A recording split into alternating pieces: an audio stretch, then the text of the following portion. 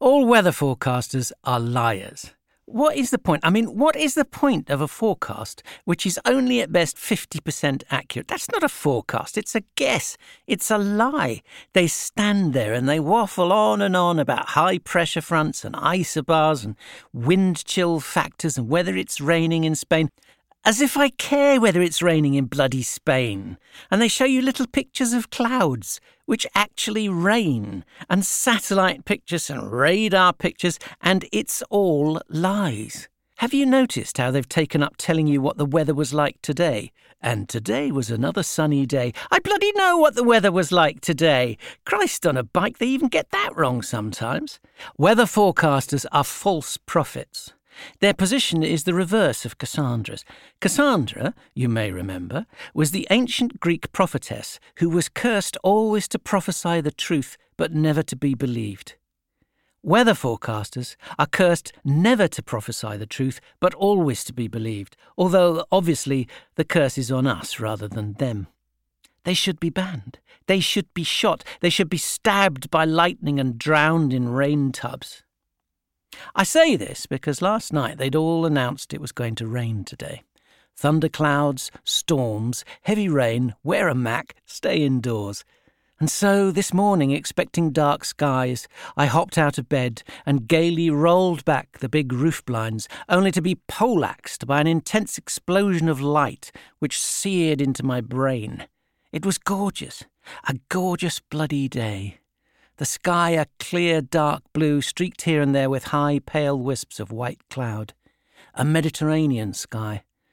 I must confess I gave a little cry as I was temporarily blinded by this foreign sun, burning down, shining, glancing off glass and metal, thick and liquid and heavy. They'd lied to me again, the fuckers, those mendacious crooks at the Met Office, and there I was, sightless, swearing, fried, with needles inside my head, dry to the core and bad-tempered. I waited for the hurting to cease and my retinas to settle down, and I looked at the clock. It was 11:15, which was a pain in the arse as I'd wanted to lie in, but the bloody sun had woken me. If I'd been warned, I could have worn my blackout mask, my blindfold. So you see, I blame the whole thing on the weather forecast. I started the day on the wrong foot, pissed off and out of joint. If they hadn't got it so wrong, none of this would have happened. Let me tell you about it, this thing that happened to me. I don't know if there's a moral to this story or even a point, but it happened, so there you are.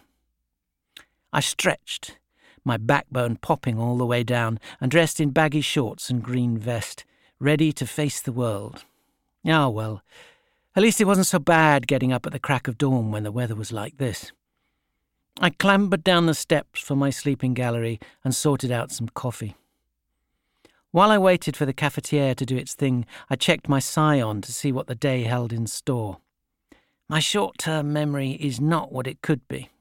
My long-term memory is no better, and I constantly have to update my various organisers, charts, diaries, filofaxes, scraps of paper, the alternative memory storage facilities for the burnt-out hard disk in my head. It being the weekend, I could have done with getting out of town, sitting on a beach somewhere with a cold chicken and a bottle of tequila, but I saw I had a full day ahead.